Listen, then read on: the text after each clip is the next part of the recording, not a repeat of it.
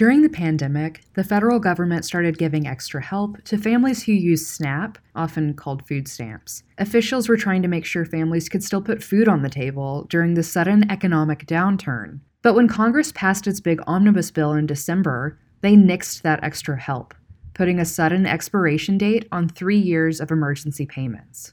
It came fast. We knew all along it would end. That's Deborah Smith, Director of Adult and Family Services for the state's Department of Human Services. SNAP works by giving families a debit card, and money shows up in that account in the first week or so of the month. These extra payments would come later in the month. March will be the last time that money shows up. She says the help was known as an emergency allotment. About 700,000 Oklahomans benefit from SNAP every month. The regular permanent benefits average $250 per month for a family. The emergency allotment added to that, and the rate... It definitely varies family to family. So one scenario might be a single adult who would be reduced by the $95 emergency allotment benefit, but a much larger family, say a two-parent household with 4 children, could be reduced as much as over $1,000 a month.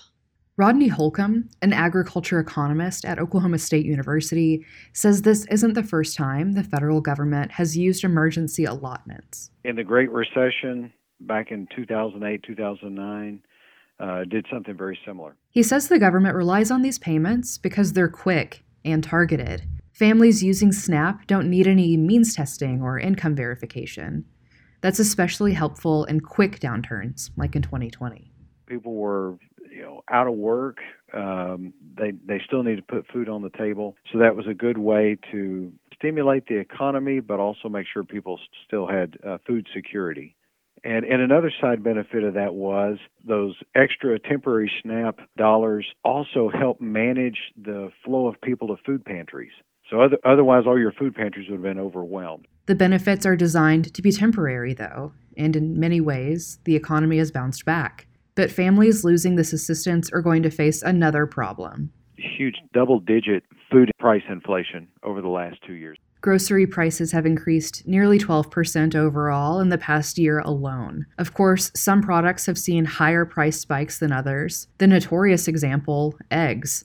From January of 2021 to January of 2023, the price of a dozen shot up from less than $1.50 on average to nearly $5. Critics have attributed egg prices specifically, as well as other food price jumps, to price gouging. Holcomb says there are many other reasons for the hikes, and a lot of it sounds like a game of dominoes. I mean, energy costs impact food.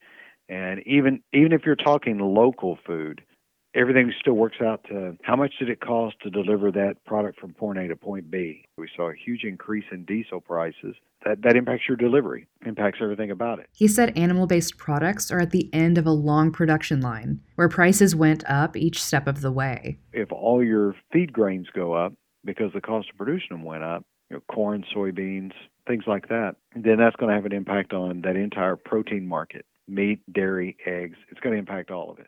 Hunger Free Oklahoma's executive director, Chris Bernard, says food prices aren't the only strain these families will face. Other pandemic relief efforts are winding down too. For example, a policy that allowed residents to stay enrolled in Medicaid, even if they technically lost eligibility, is also ending this year, and about 300,000 Oklahomans are expected to lose their access to Sooner Care. The timing's not great for all these things. They're either going to be making sacrifices, they're going to be leaning heavier on charitable distribution models, right? Or needing to find these other resources that can plug their budgets in other areas. He says his organization is trying to get the word out about other programs, like the Women, Infants, and Children program that help pay for food and utilities. For State Impact, I'm Catherine Sweeney.